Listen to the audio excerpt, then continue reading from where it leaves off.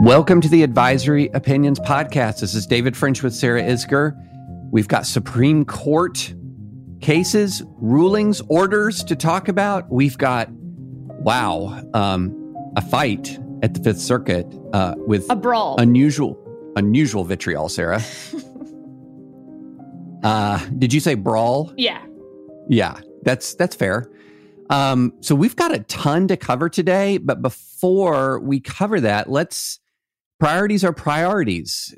Over the weekend, you tweeted out that you were headed to urgent care with the brisket, and there was an outpouring of concern. And what's going on, Sarah? Everything okay? First of all, yeah, he is fine. I feel terrible that I worried people. It was one of those things that I'm sitting at a red light and I'm just, I'm feeling so helpless. And I was just reflecting on the fact that we have this podcast, these law degrees, it's experience, and it's all useless. And I was thinking how desperately I wished that my best friend was a pediatrician, except my best friend from high school actually is a pediatrician, and she was on vacation. I was still bugging her a lot. And she was the one who said, maybe you should go to urgent care.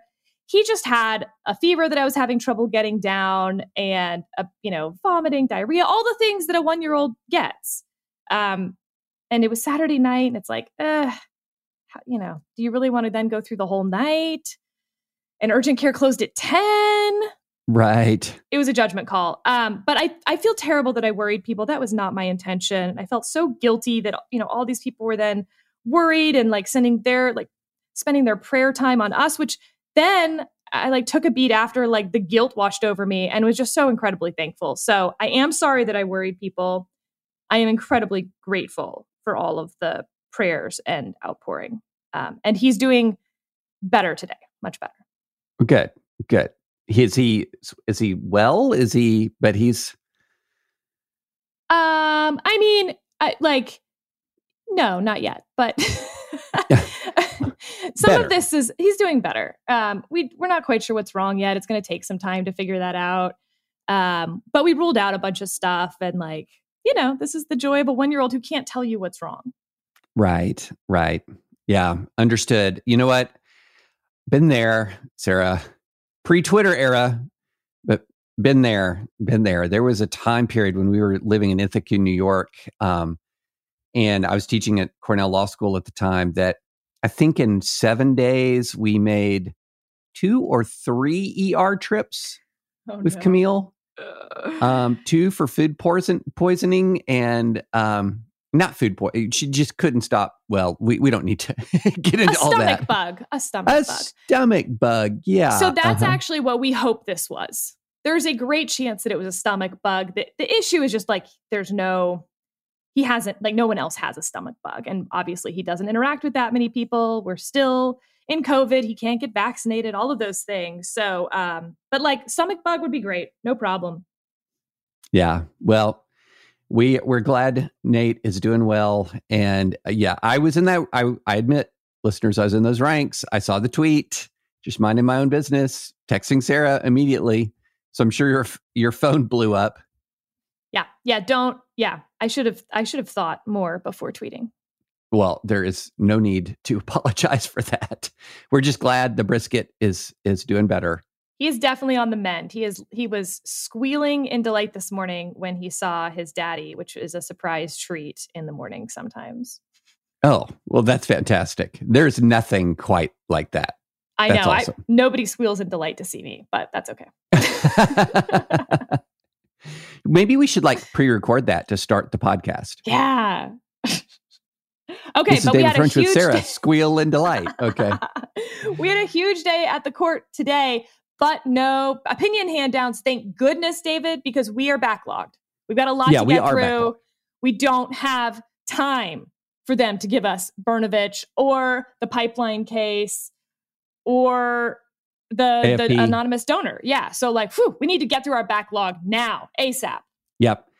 We have a backlog to get through. We have so much drama to get through. All right. Well, let's start with today. So today, Sarah, as we were doing our sort of pre-show prep, you were telling me what you thought was particularly interesting that happened today. One was a cert grant of a commercial speech case, and one was a rather interesting. You said that there was a pot case that you were interested in as well. So why don't you walk through what particularly intrigued you, and then I'll talk a little bit about what particularly intrigued me, and then we'll clear our backlog. Great. So the Supreme Court granted 2 cases today. One's immigration, because 50% of all cert grants have to be immigration. So box checked there. But the other case was commercial speech. And I find commercial speech cases really interesting because, David, you and I have done a lot of First Amendment speech cases on this podcast. But for the most part, we're talking about individual speech, political speech. It's sort of the most favored type of speech. Commercial speech, well, it's pretty disfavored speech. It just does not get the kind of protection that your speech does, that Angry Cheerleaders does. And yet, there is still some protection for commercial speech. This is a case out of Texas, so obviously I'm even more into it than usual. And it's about digitizing billboards and whether the city of Austin can ban that basically for commercial speech in a way that it wouldn't be able to for individual speech. There's, some more details to it that we'll get into when the case is argued. But just in general, I'm really pumped that next term we get to distinguish between commercial and non-commercial speech. Also, we had 2 Wood grant cases, David, as in cert was denied, but there were 2 Thomas and Alito Wood grant these cases. Right. One was New Hampshire versus Massachusetts. This is another one of those interstate cases where the court, in theory, would have original jurisdiction. I think that's why Thomas and Alito said they would grant, not because they think the case is so particularly interesting, although I think it is, but because they're saying that the court should have mandatory original jurisdiction. They've already said their piece on that. No need to write a dissent from denial. This was on whether Massachusetts' tax rule, which subjects non-resident earned income received for services performed outside Massachusetts to the state's income tax, is unconstitutional confiscation. So just to be clear, you're a non-resident, you earned income for services performed not in Massachusetts, and you're still getting taxed on it. What? Not granted. And then the other one, David, I'm sure you had some interest in. This was the Gavin Grimm case. This is the transgender bathroom case from what feels like eons ago in our political history. The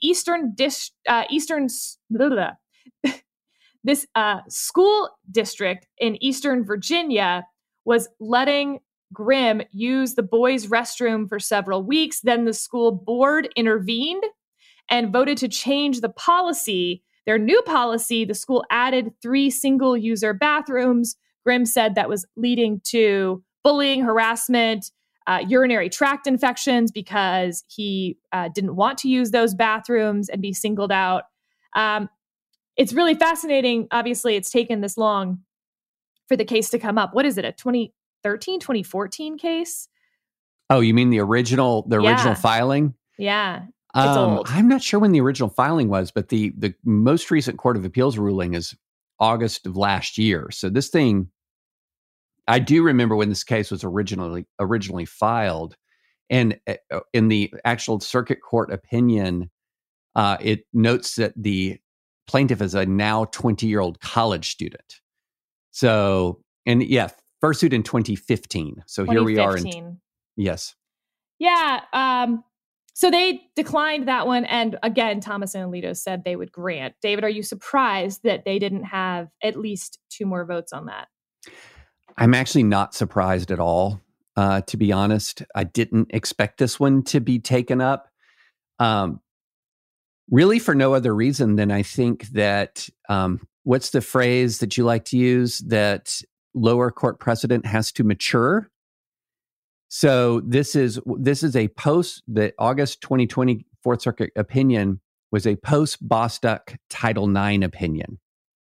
Now, Bostock, as you guys might remember, dealt with Title VII, the definition of sex in Title VII. And it held that the court held that the definition of sex was broad enough to encompass a prohibition on firing an employee simply because they're gay or transgender.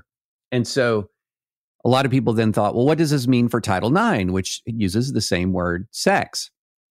And so this was one of the first post-Bostock, non-Title VII civil rights opinions. And it would surprise me if the court took one of the first ones, honestly, right out of the gate. So I expect we're going to see this jurisprudence mature a bit for a couple of years before we get a post-Bostock cert grant on Title IX. So I wouldn't read too much into this. Other than the fact that if you're somebody who thinks that Bostock was wrongly decided or needs to be confined to Title VII, just remind you that right now there's still, even after Ruth Bader Ginsburg passed, there's a majority of the court that is still, it's still a Bostock majority is still there. There are 5 justices who are in the majority in Bostock. So I'm not surprised by this. I expect we'll wait a while before we get a cert grant, but I expect we eventually will get a cert grant on this, unless there's unanimity in the circuits. Which there will not be. No, ma'am, there will not be.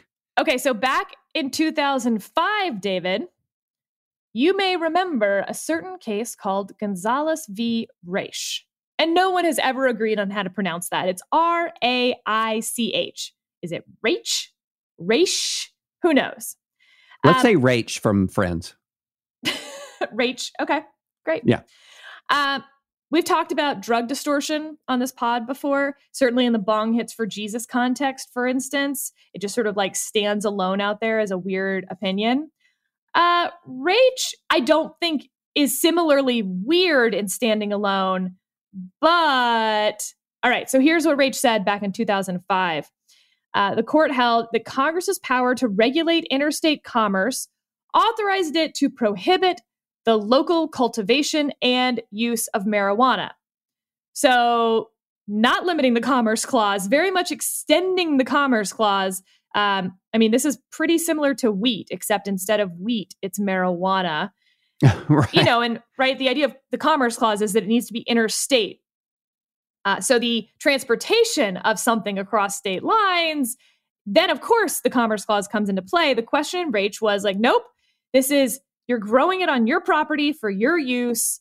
Can Congress reach that and ban it? And the court said, yes. So there was a petition up for cert that would have at least touched on some of these issues. There were not 4 votes, but Justice Thomas wrote a statement respecting the denial of certiorari. I think his point is well taken. I don't think Justice Thomas is like at home hitting the ganja, but what he said was, whatever the merits of Raich when it was decided, federal policies of the last 16 years have greatly undermined its reasoning. Once comprehensive, the federal government's current approach is a half-in, half-out regime that simultaneously tolerates and forbids local use of marijuana. The contradictory and unstable state of affairs strains basic principles of federalism and conceals traps for the unwary. And then he goes through how sophisticated you would really need to be at this point not to run afoul of federal law while very much complying with state law, and even the memos from the Department of Justice, the famous Cole Memorandum. I think that Justice Thomas is right here. I think the court absolutely needs to revisit Raich. I actually, I do have opinions on whether we should have marijuana be illegal federally, but regardless of what I think about that, he's right. It is not 16 years ago. The federal government has no single policy toward marijuana that is discernible, let alone that like an individual could follow. And because of that, I think it wildly undermines the Commerce Clause argument. And of course, I'm always for limiting the reach of the Commerce Clause. Yeah. Oh, of course. But yeah, I think Justice Thomas is right as well. I mean, listeners may not realize what a mess we have right now regarding marijuana, the legal environment around marijuana. Because one of the things that's important to understand is that every time you hear that a state has legalized marijuana, that is a misleading headline. Correct. It is misleading. Now, it may have rendered marijuana or decriminalized it in the state context, meaning that there's no state law prohibition against the use of marijuana. But guess what? The federal law still prohibits the use of marijuana. It still classifies marijuana as an illegal drug. That has not changed. And because of the Raich opinion, that does not simply prohibit interstate. It's not just if you get on a plane with that marijuana or put it in your truck and drive to a different state. Because of this single Supreme Court opinion, it means that if you're growing it in your backyard and selling it at a little, to your neighbors or cul-de-sac or something, absolutely, you're still dealing with federal illegal marijuana, even if the state allows it. Right, exactly. And now, the twist here, of course, is that the federal government isn't really interested in enforcing most of its marijuana law. Now, there are circumstances where you will see somebody prosecuted, but as a general matter, you do not have the feds policing individual use. And so it's illegal, but not enforced, and legal at it's just a mess. It's crying out for statutory reform, and failing that, it's crying out for the Supreme Court to do something about a bad opinion that is yet another example of the drug war distortion on our constitutional law.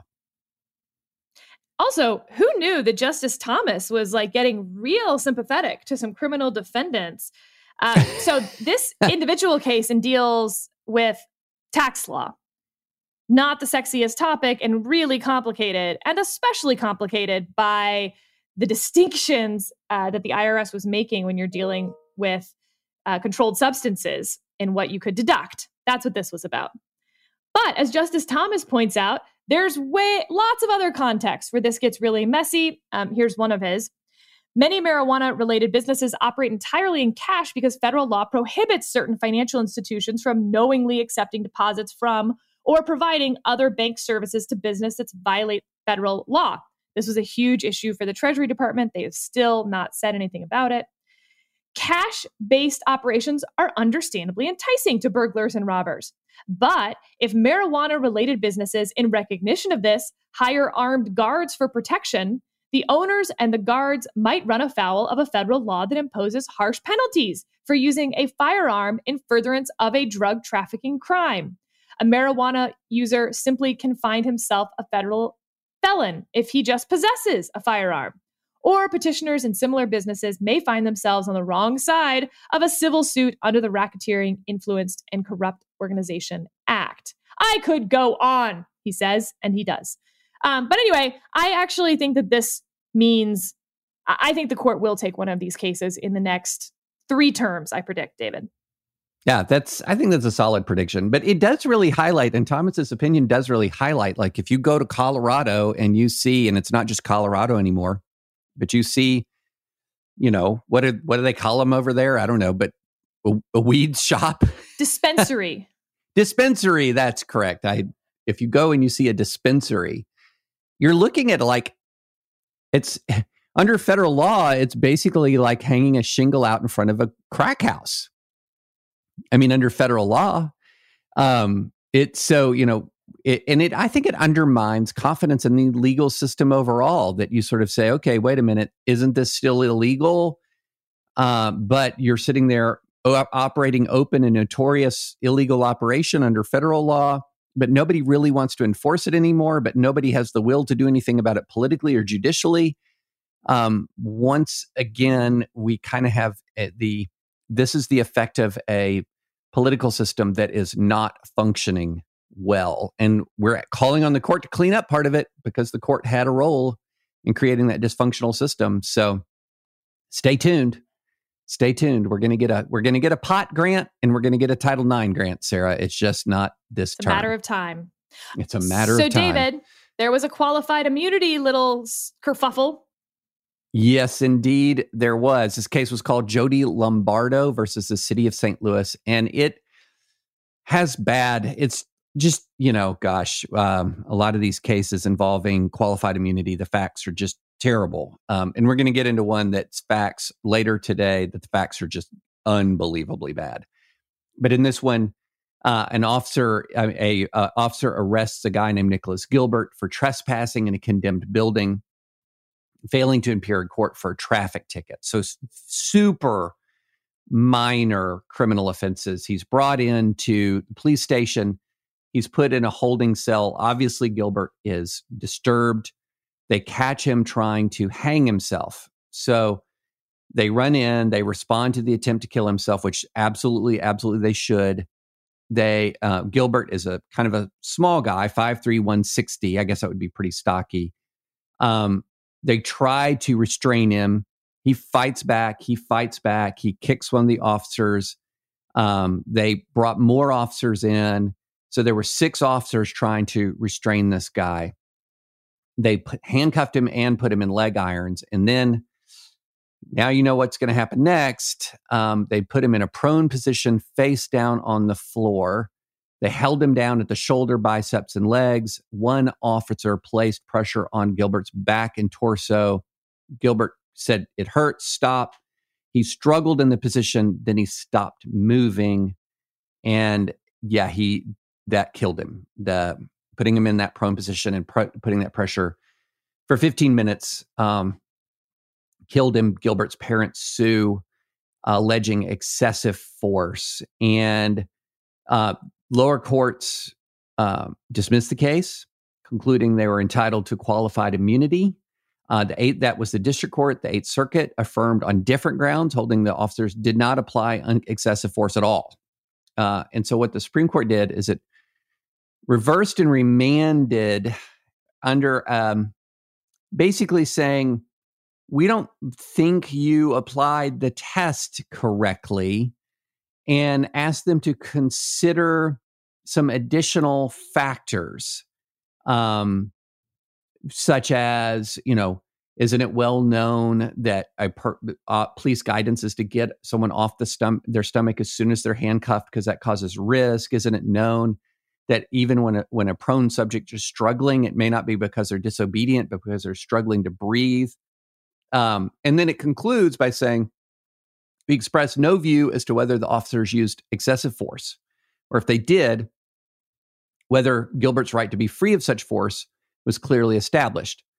They granted the writ, vacated, and remanded to give the court the opportunity to employ an inquiry that clearly attends to the facts and circumstances. So, okay, I'm all in on the fundamental core of the dissent here. Alito, Thomas, and Gorsuch said essentially, no, I'm not going to say nah, dog.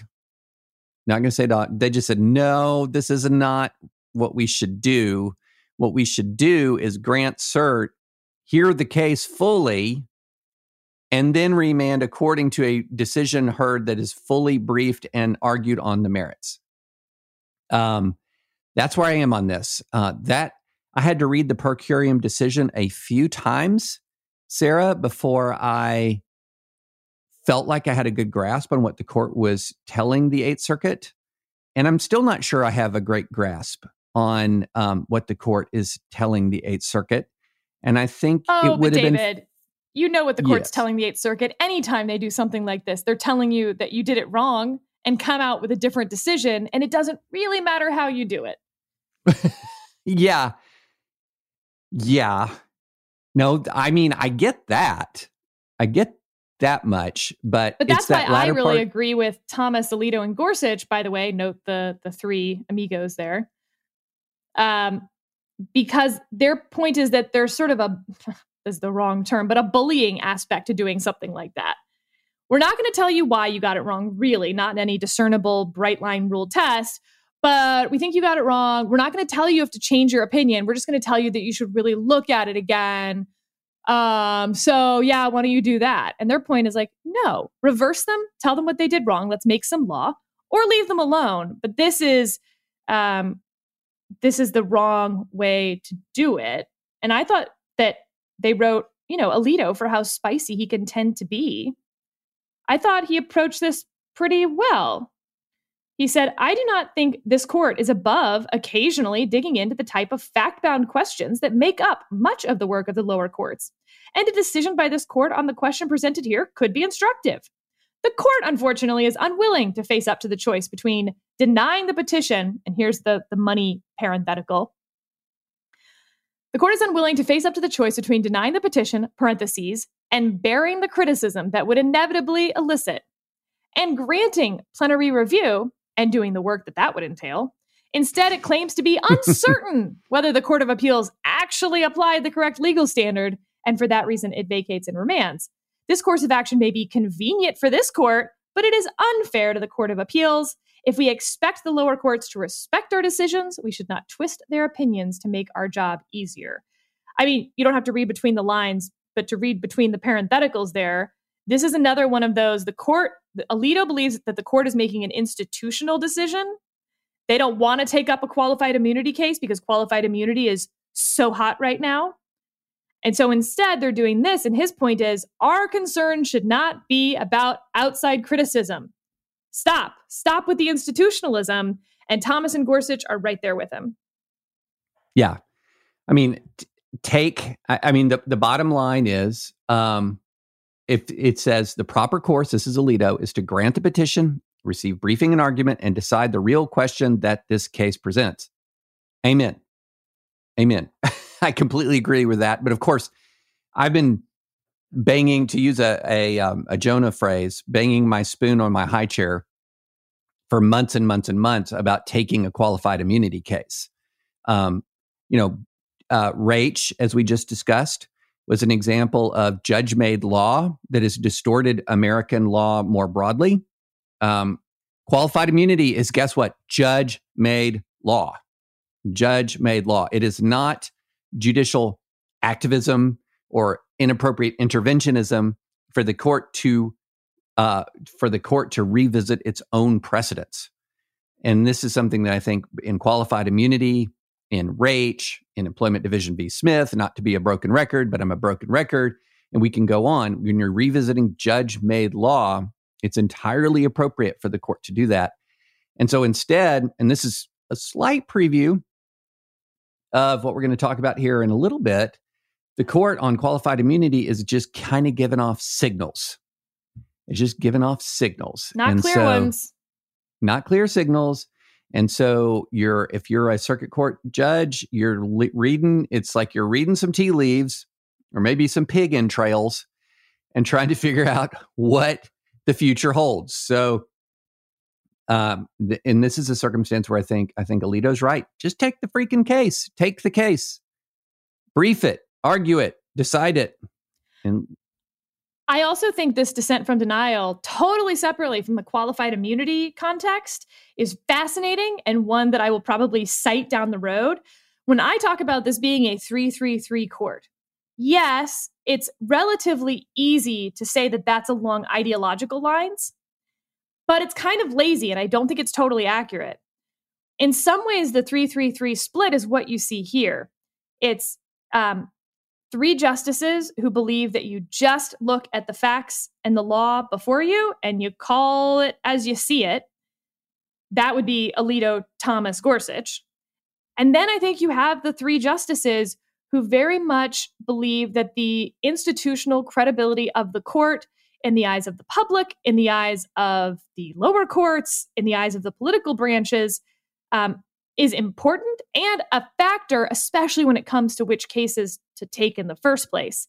That's your Roberts, Kavanaugh, Barrett. It is not that I think Amy Coney Barrett is somehow less conservative than Neil Gorsuch, whatever that word even means these days. But I don't think she is. But she is institutionalist in a way that Kavanaugh and Roberts are as well. And so what you're going to see are these narrower opinions or cert denials, et cetera, where she'll join with those three, I think more often, again, not because she's not conservative or she's squishy or she's a swing vote, or that Kavanaugh, for that matter, is. I won't even, I wrote a whole thing on Roberts that we'll talk about some other time. But that's, I think, the 3-3-3 court is actually a judicial philosophy about the role of the court and external factors. Yeah, I'm glad you brought that up because it also highlights something that I think is really important, not just in judicial philosophy, but sort of in our political engagement. Because what we're beginning to see is not just we have a huge difference in approach to politics, not just in ideological difference, but what I would call a temperamental or dispositional difference. How you might agree that a particular law is wrong. And then the entire question then next becomes, how angry are you about it?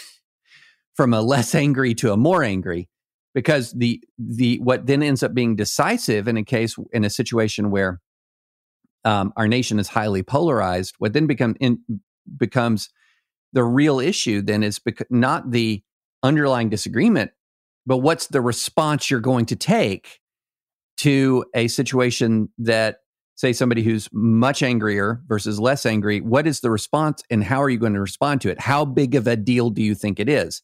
And this is something that divides people a ton in politics now. And in the judicial circumstance, if you have a case before you and you're originalist in your philosophy, and you have course A, which is decided on originalist grounds, but that are quite narrow, or course B, decided on originalist grounds that are quite broad, you're not less of an originalist if you decided on the more narrow grounds. There are still branching choices that you can make. And so I think that that's a great way of highlighting this, is to not necessarily say it means that you're, quote, more conservative or less conservative. It can be that you're more cautious or less cautious, that you're, and that your caution can be influenced by institutional factors, but that doesn't make you not originalist. And so, now that's not to say that one approach or the other is going to always be correct. So, for example, while I'm quite sympathetic to restraint in some circumstances, in other circumstances, I'm less sympathetic.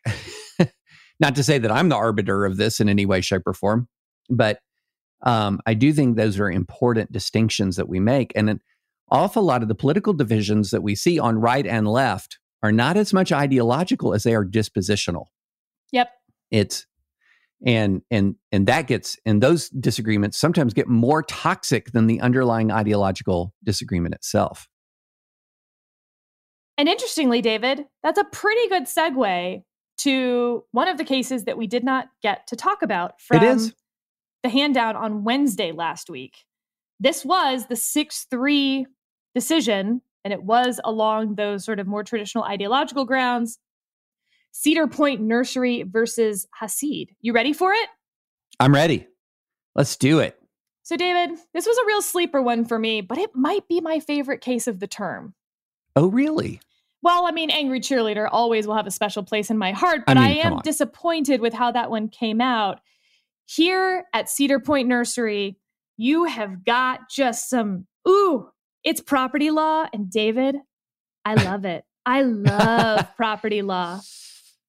Okay. Our law student listeners, you just lost probably 97.4% of our law student listeners with that statement. I had the most wonderful property law professor, and I just fell in love with property law. And this case reminded me of all of the great cases in property law and how awesome they are. And I'm going to talk about some of them, David. I'm going to do it. So let me remind listeners what this case was about. There is a California regulation that grants labor organizations a right to take access. That's the quote, right to take access to an agricultural employer's property in order to solicit support for unionization. It mandates that agricultural employees allow union organizers onto their property for up to 3 hours per day, 120 days per year. Now, what happened in this case is that Cedar Point Nursery, they're strawberry growers in Northern California. They employ 400 seasonal workers, around 100 full-time. None live on the property. That will become relevant as well. According to the complaint, members of the United Farm Workers entered Cedar Point's property without prior notice. The organizers moved to the nursery's trim shed where hundreds of workers were preparing strawberry plants.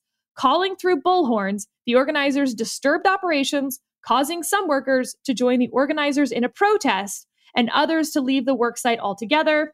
Cedar Point filed a lawsuit. The union filed a lawsuit. And then Fowler Packing Company, by the way, it's called Fowler, but actually they do table grapes and citrus.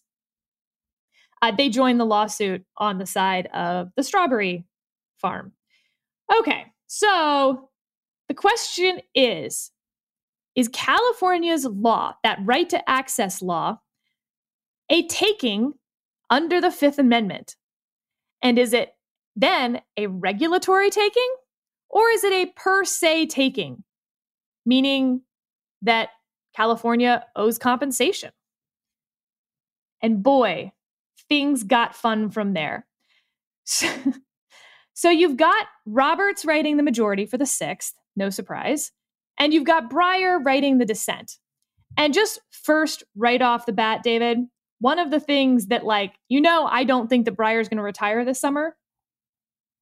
And yet... So you maintain that. I maintain that, but I got to tell you, there were some things in here that were a little strange.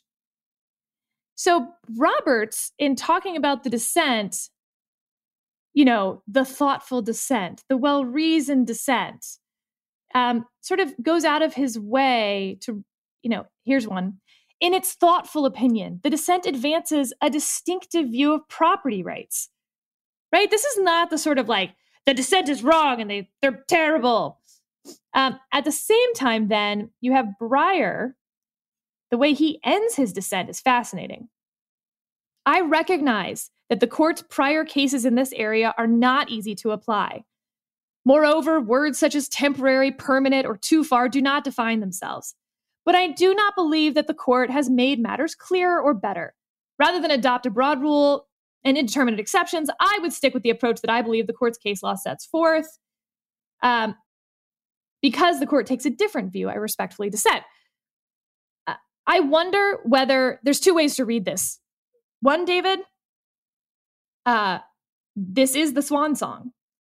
Remember that Roberts is in the majority on the Obamacare case that just came down, but Breyer's the one who writes the opinion, meaning Roberts assigned that opinion to Breyer, which was a little unusual. Was that Roberts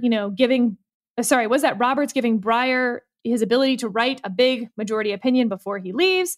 And then here you have... And angry cheerleader. Breyer, angry cheerleader. Yep.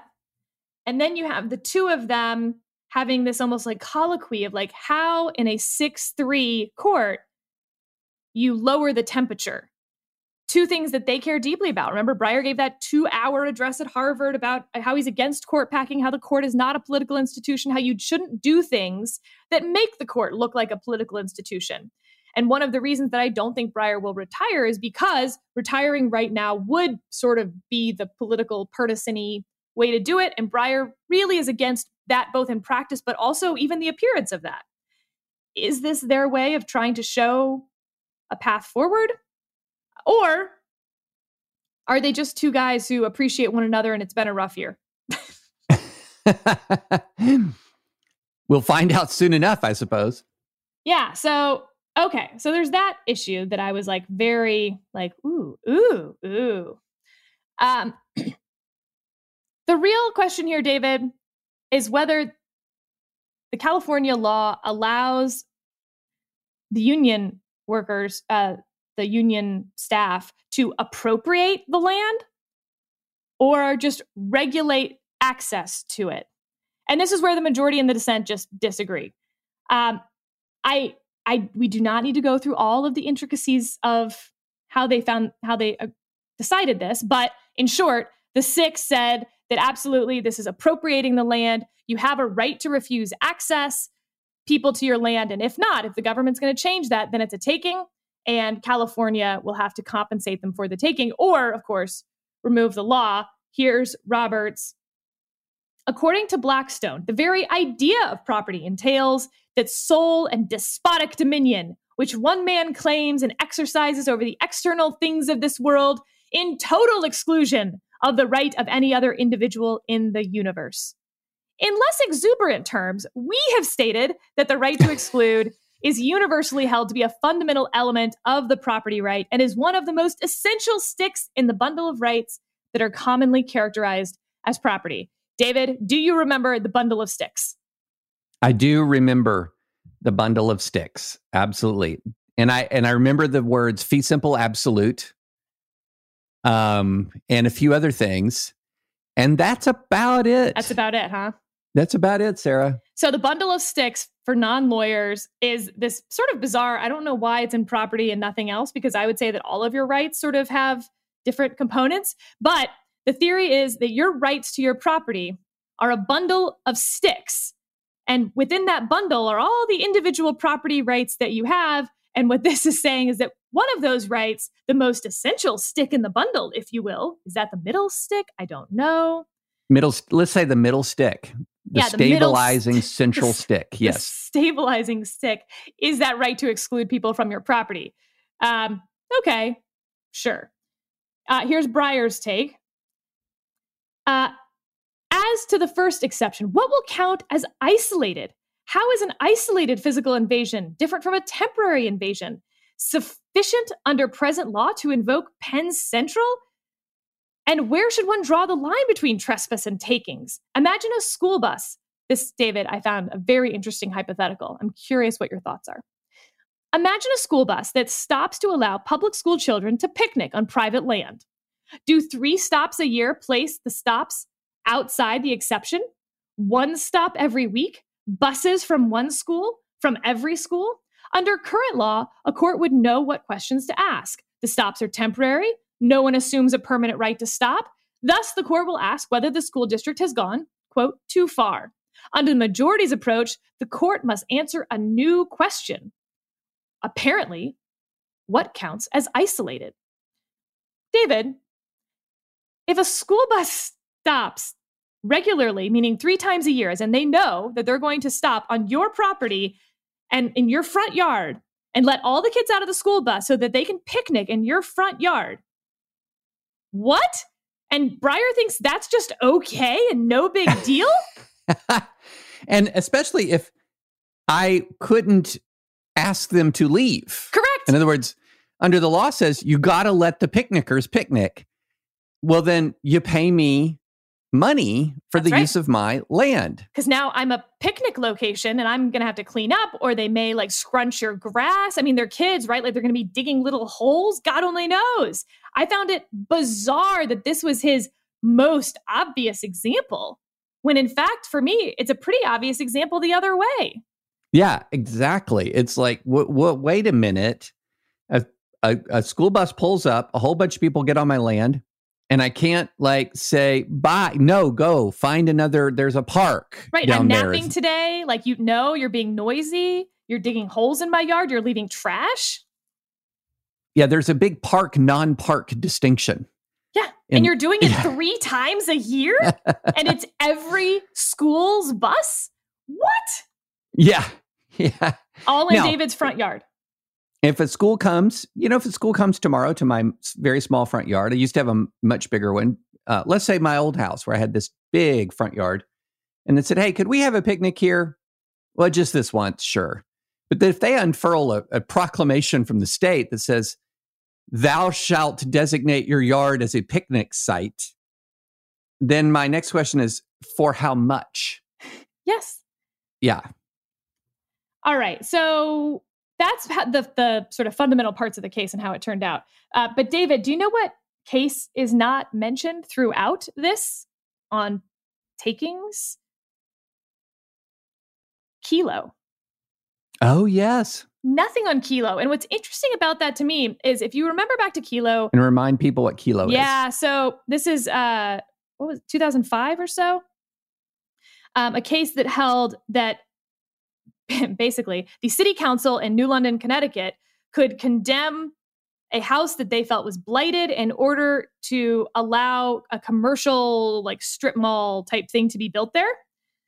Now they compensated her, but the question was whether that was the proper use of eminent domain, because was it for quote unquote public use when they were actually handing a piece of private property over to another private owner, in this case for development, commercial development. And the court held that, yes, that was public use, and that really expanded the use of eminent domain. Well, David, I do think this is interesting here. There is no discussion of whether this is public use, remember, they're granting access to the growers for the union, which is a private organization. Now, maybe it just goes without saying that after Kelo, yes, this is the same idea, that it's public use, but I'm surprised no one was like, wait, let's just make sure that we still think this is public use. But nope, not mentioned once. That is, you know what? I'm ashamed to say, until you said that, I didn't even think of it. I did not even think of it, but you are correct. You are correct. And Kelo is on that list of most despised cases for me. I can't remember what I was doing when Kelo was decided, but it was a feeling sort of like when when Obi-Wan Kenobi was on the Millennium Falcon, when Alderaan was destroyed. He had this sense, he could feel it, this disturbance of the Force. And he says it was as if millions of voices cried out at once and were silenced. Except mine was like, it was as if the founding fathers all cried out and then were silenced.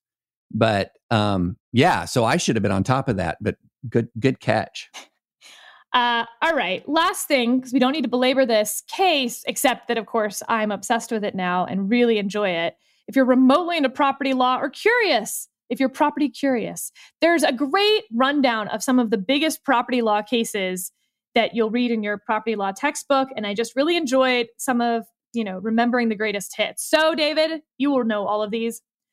The court held that an administrative reserve requirement compelling raisin growers to physically set aside a percentage of their crop for the government constituted a physical rather than a regulatory taking. That was great. The raisin case, yes. The cable one, that a New York regulation, I believe, that required buildings to allow cable boxes to be installed on the building. That was a physical taking, not a regulatory taking, even though it was a tiny little cable box. But perhaps my favorite, in United States v. Cosby, we held that the invasion of private property by overflights affected a taking. The government frequently flew military aircraft low over the Cosby farm, grazing the treetops and terrorizing the poultry. The court observed that ownership of the land extended to airspace that low and that invasions of it are in the same category as invasions of the surface, because those poor poultries. And of course, most famous is the Nolan case. This is where they bought land on the beach. They tried to seek a permit to build their house. And they said, we will only give you the permit if you will grant a public easement for people to walk along the beach. And that was found, once again, not to be just a regulatory taking, that having this if and only if permit process for a taking is not regulatory, but in fact a physical taking. So that's just sort of a fun rundown of what you can expect if you're into property law, as I love it so much. You know what? United States v. Cosby brings back some good memories for me, Sarah, because it actually helped trigger one of the most interesting and ultimately heated arguments I ever had in the dorms at the law school. And it was with a minarchist libertarian classmate who was convinced that United States v. Cosby permitted him to buy a surface-to-air missile system to protect his property against aerial trespass. Which was a interesting argument that probably went until 2 or 3 in the morning. And it reminds me of the difference between 1991 and 2021, because in 1991, you'd have those arguments and they would stay confined in the dorm. In 2021, somebody would put it up on Twitter and then say, everyone who disagrees with me is insufficiently committed to property rights, which would then lead to 17 think pieces until it would somehow become a litmus test for some strange offshoot of the right that you can buy surface-to-air missiles, and you're just a rhino if you disagree. To be clear, by the way, on the Cosby farm and terrorizing the poultry, once again, the answer is not that you can ban the government from flying over your property. It is simply that they must compensate you. You got to pay. So in that case, you don't get to shoot down the military planes. That's not the question here. My point, exactly. That reminds me of a fact check from today, actually, I believe, from the Washington Post. Joe Biden said, The Second Amendment, from the day it was passed, limited the type of people who could own a gun and what type of weapon you could own. You couldn't buy a cannon. Like, everything in that sentence is wrong. Literally every part of it. You absolutely could buy and own a cannon. Remember the letters of marque and reprisal? How do you think you were marking, or for that matter, reprising it back to America? With a cannon. It got 4 Pinocchios. Yeah. It was. You could build back in the day, Sarah. If you had sufficient funds, you could build a ship. You could fill it full of cannon and stock it full of militia and set sail and become a legal pirate. Yeah. Anyway, last thing on Cedar Point. Did you notice another case that was mentioned throughout both the majority and the dissent? Which one? Pruneyard. Yes, Pruneyard. Pruneyard's all over it, guys. Remember, this is that case that folks are arguing about when it comes to social media platforms, whether they can ban people. It's the mall with the teenagers who want their petition about basically boycotting Israel, like a UN letter, and the mall wants them to leave. The Supreme Court says, no, in fact, they get to stay. The extensive Pruneyard discussion is very interesting because, David, you and I had said that we did not think it was good First Amendment law. Now, it's not being discussed here in its First Amendment context. It's being discussed in its Fifth Amendment context. But nevertheless, interesting. And the one thing that the majority mentions is that it was open to the public. And that was a huge difference between this and the agricultural farm, which was absolutely not open to the public. Sort of implying that if you're having thousands of people come on your property every day, maybe there are some regulations in terms of who you can exclude that would be constitutional. Well, that's some interesting reasoning. Yeah, we'll see. We'll see. I've always been more interested in Pruneyard from the First Amendment than the Fifth Amendment context, but or 14th Amendment. And we'll take a quick break to hear from our sponsor today, Aura. Ready to win Mother's Day and cement your reputation as the best gift giver in the family? Give the moms in your life an Aura digital picture frame preloaded with decades of family photos. She'll love looking back on your childhood memories and seeing what you're up to today. Even better, with unlimited storage and an easy-to-use app, you can keep updating Mom's frame with new photos, so it's the gift that keeps on giving. And to be clear, every mom in my life has this frame. Every mom I've ever heard of has this frame. This is my go-to gift. My parents love it. I upload photos all the time. I'm just like bored watching TV at the end of the night. I'll hop on the app and put up the photos from the day. It's really easy. Right now, Aura has a great deal for Mother's Day. Listeners can save on the perfect gift by visiting auraframes.com to get $30 off, plus free shipping on their best-selling frame. That's AURA frames.com. Use code advisory at checkout to save. Terms and conditions apply. All right, we're running out of time. Goodness. Do we want to talk about Yellen, or do we want to go to the drama on the Fifth Circuit? All right, we'll save Yellen. FIFA, the FIFA case. Yes. It's worth a mention. I mean, it's not something that, I think that if only the tiniest subset of our listeners are just sitting there after Angry Cheerleader, after takings, after Obamacare saying, but what about Yellen? Yellen about Yellen. For the three of you, just hang on. We'll get there. This means we haven't even gotten through Wednesday. We haven't even touched Friday's hand down. And then we'll have the next hand down. So we'll see. But we'll say FIFA. Yeah, we've got drama, though, and you know we're here for judicial drama. Yes. Why don't you introduce the drama? Yeah, so this is man, if you thought the case we discussed earlier was a tough case factually, where we talked about the prisoner who was held down, who was restrained until he died, this one is nothing but yikes, and it arises out of a case involving a man named Gabriel Eduardo Olivas, or Olivas. Let's say Olivas. Officers arrive. Apparently, Olivas was threatening to kill himself and burn down the family's house.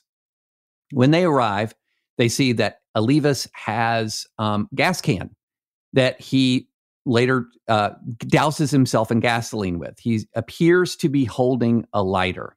So what do the officers do? So this person has doused himself in gasoline.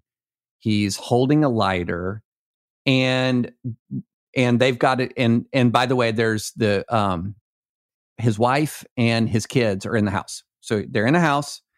There's Not Olivas. just in the house, David. They're in the room. In the room. So he's got gasoline on him, wife and kids in the room, and he appears to be holding a lighter. So what do you do? Well, in this case, one of the officers pulls out a taser. According to the complaint in the case, which at this point in the proceedings has to be accepted as true, an officer says, if we tase him, he is going to light on fire. At that point, an officer discharged OC spray in Olivas' face, blinding him.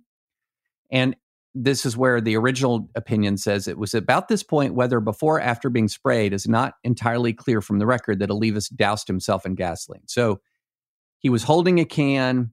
They're warned about the taser. They spray him. At some point in all this, he douses himself in gasoline. And at that point, shortly after, one of the officers fires his taser at the man, and he bursts into flames. And so he's engulfed in flames. Fortunately, his wife and kids are not hurt. They evacuate the family. The house burns down. Olivas is severely injured and later dies. So the question was, so you have the family sues, and this is where some of the this is a little bit complicated, but this is where some of the signals the Supreme Court is sending out about qualified immunity start to get interesting.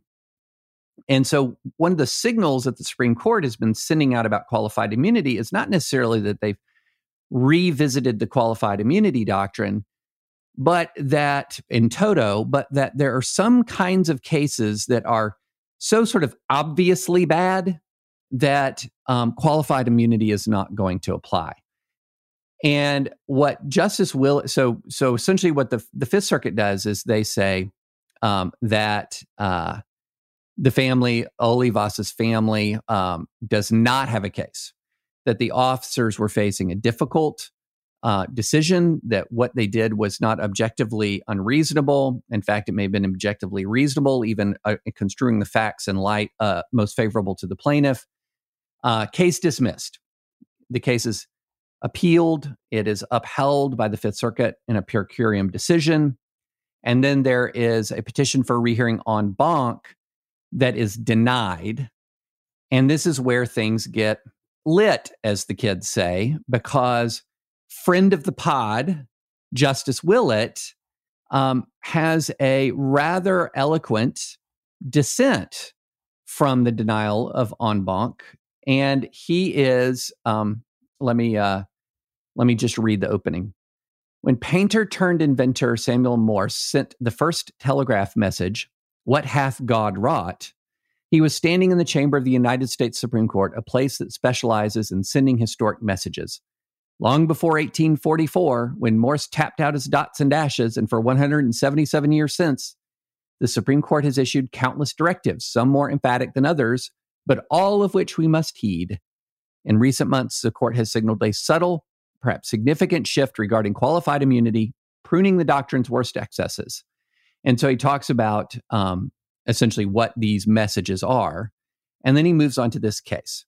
And the very first sentence tells you basically where Judge Willett stands. Gabriel Eduardo Olivas was burned alive.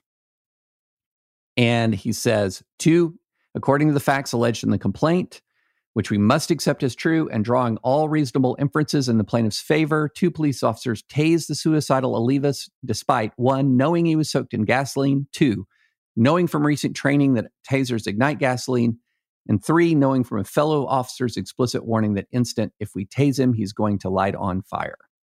The basic summary of the Judge Willett opinion is not so much that he was making a final decision on whether the officers violated his rights, but that it was too soon. It was wrong to dismiss the case, that the court was prematurely making a determination that the officers behaved reasonably when there had to be and there should have been discovery and more closing and searching examination, not just of what happened, but what alternatives that the officers had.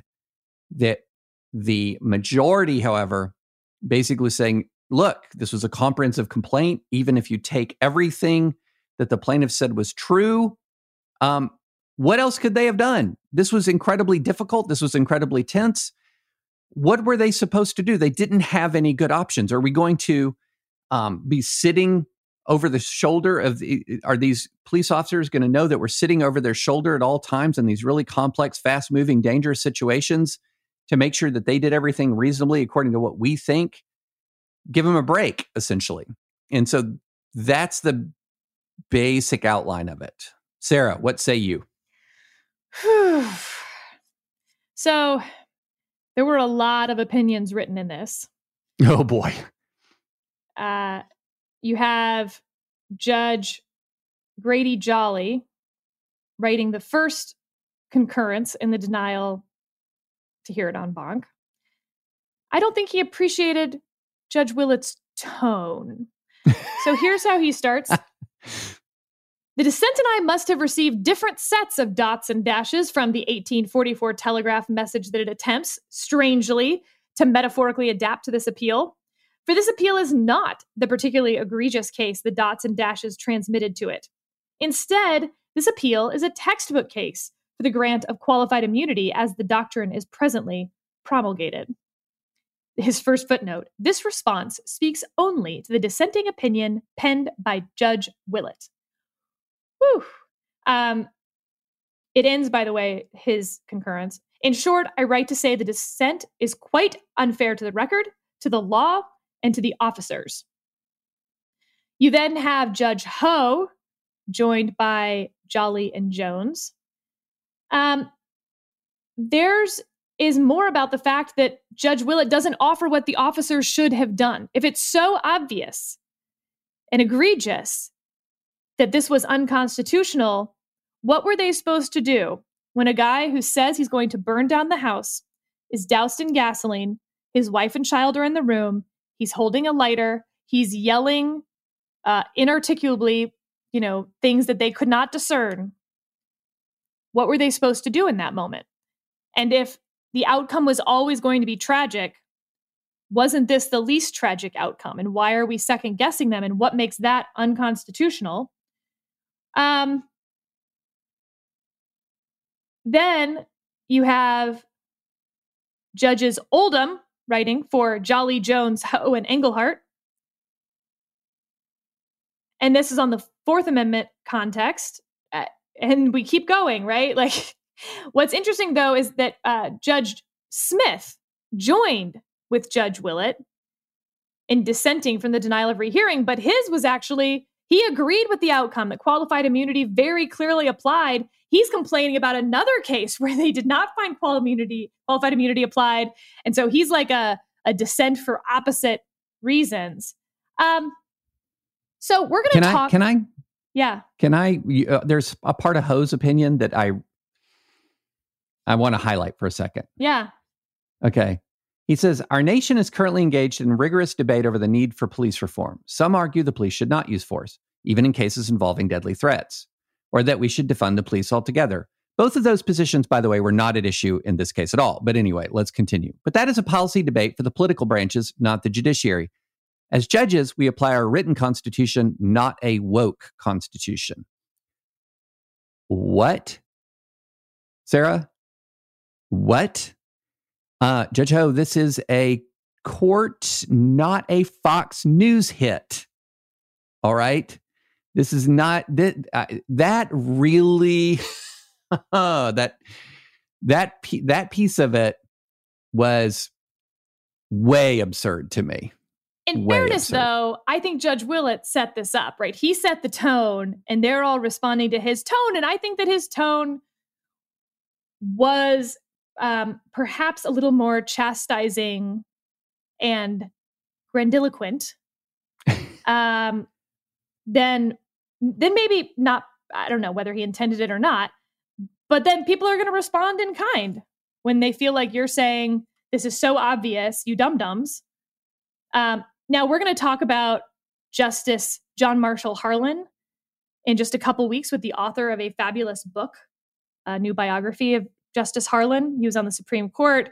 I mean, his life story is incredible, but what he is most famous for is being a man out of his time, of writing dissents to the court's most egregious race, labor, all sorts of cases that were coming up at that turn of the century time. And he is a hero. Maybe, I don't want to put words in Judge Willett's mouth, but Judge Willett's number one judicial hero, Judge Willett named his dog after Justice Harlan. I think that Judge Willett, I think it should be clear now, qualified immunity to him is one of those issues that the courts, we will look back on and just say it's wrong. And Judge Willett will be vindicated by time. And so he, I don't think, was writing this opinion for now or even for his fellow members on the court, despite how it appears that they might have taken it. I think he's writing this for an audience 10, 15 years from now. Yeah, and I also think he's writing it for an audience of 9 people right at the moment. This justices of the Supreme Court. Look, I think that the fundamental underlying point here is this, and I think Justice Willett, in very vivid language, puts it pretty well when he's essentially saying, look, when they arrived here, the emergency was that this man might light himself on fire. Okay, that was the emergency. So what did the police do? They promptly lit him on fire, okay? Knowing that what they were going to do was going to light him on fire. And that was, they went and again, nobody's doubting this was difficult circumstances. Justice Willett is not doubting that this was difficult circumstances. But they went, and the first thing they did was cause the harm they were there to prevent. And now what Justice Willett is saying is, whoa, wait a minute. Don't we need to at least explore this pretty carefully through a discovery process before the judges are going to say, well, because we can't, in our own judge minds, imagine, based on reading the complaint, a different way that officers could have responded, we're going to go ahead and get rid of this case. It's incredibly solicitous of these agents of the state. And I think that's where, to me, as I'm reading this opinion, I'm thinking, okay, let's set aside all the rhetoric for just a minute. Let's just set aside the rhetoric. It is absolutely true that these officers were called. A man's threatening to light himself on fire. That's the one thing nobody wanted to happen, and they immediately lit him on fire. Does that not lead to a need for a searching inquiry here? And what the majority seems to be saying is that, look, our judge minds have determined that they didn't have great options. So we're just going to leave this alone. And by leave this alone, meaning not just, maybe it would be after a searching factual examination that there's no reason to impose liability here. But here, by leave alone, we're saying we're not going to even have that searching factual examination. And I think that's important when you're walking through this and you're reading through this and people talk about second guessing officers, et cetera, et cetera. This is a level of deference, which means I don't even really get to try to prove my case. And that to me is problematic. I want the court to revisit qualified immunity. I think there are many, many cases where the court should revisit qualified immunity, and then maybe an officer will get it or maybe not. Again, I think that my husband's law review article that talks about what qualified immunity was at common law pre-1871 is kind of spot on, perhaps, on where the court should go. And it won't get rid of qualified immunity in all cases, but it will get rid of this judicially defined doctrine about clearly established law. That being said, in this case, David, I agree with Judge Ho. Let me just read a part of his. How can a constitutional violation be obvious, egregious, and conscience-shocking when the dissent can't tell the officers what they should have done differently to keep people safe? The dissent responds that if we allowed discovery, we might uncover some reasonable alternative action that the officers could have taken. Let's assume the premise that discovery is necessary to prove the existence or absence of reasonable alternatives. If the only way to know what the Constitution requires is to consult lawyers and conduct discovery, what message does that send to police officers? What are they supposed to do in extremely dangerous situations such as this? What are the rules of engagement they can follow so that they know how to protect innocent people from violent criminals while avoiding a career-ending lawsuit? The dissent has no answer. I'm just going to give that a big nope, because essentially what that is saying, again, I'm putting on my constitutional plaintiff's attorney hat, because that's what I spent most of my career as a constitutional plaintiff's attorney, is that I would then have to plead, essentially, what I would have to plead is not only the facts known, I would also have to plead and understand and know the fullness of appropriate police training in that circumstance. And I don't think that's a reasonable burden to place upon a plaintiff, because essentially what they're saying, again, what Justice Ho is saying is, my judge mind can't imagine something. I want, just because Justice Willett's judge mind can't imagine something, we're not even going to hear from police minds. Okay. Yeah, I think there's an underlying thing in our qualified immunity jurisprudence that no one wants to talk about, because technically it's not supposed to be considered. The first is always, was there a constitutional violation? Now, David, you and I have said that actually a lot of the courts don't bother to ever get to that, because the second question is, was it clearly established? And oftentimes they just stick to clearly established and they never do the first one. But imagine if we did change our QI jurisprudence so that you do have to first answer the question, was there a constitutional violation? I'm not sure that there was one here, but okay. There would then be, I think, there just naturally is for all of us, this second inquiry. Did the officers act in good faith? There are plenty of examples where you see officers not acting in good faith. Those are the qualified immunity cases, I think, that people find most egregious. You know, they're shooting the dog for no reason. Or in the Supreme Court opinion we just talked about, they're putting pressure on the guy's back for 15 minutes when he's in leg shackles and arm shackles. We can at least question good faith in that case. I don't see how you even remotely question the good faith of these officers given the moment that they are in and the snap-second decision-making that they have to make. Again, another distinction that you and I have made in, for instance, the Derek Chauvin cases versus the majority of police-involved qualified immunity cases. You have good faith, and you have a snap-second decision where other lives, not just the officers, are in danger at that moment.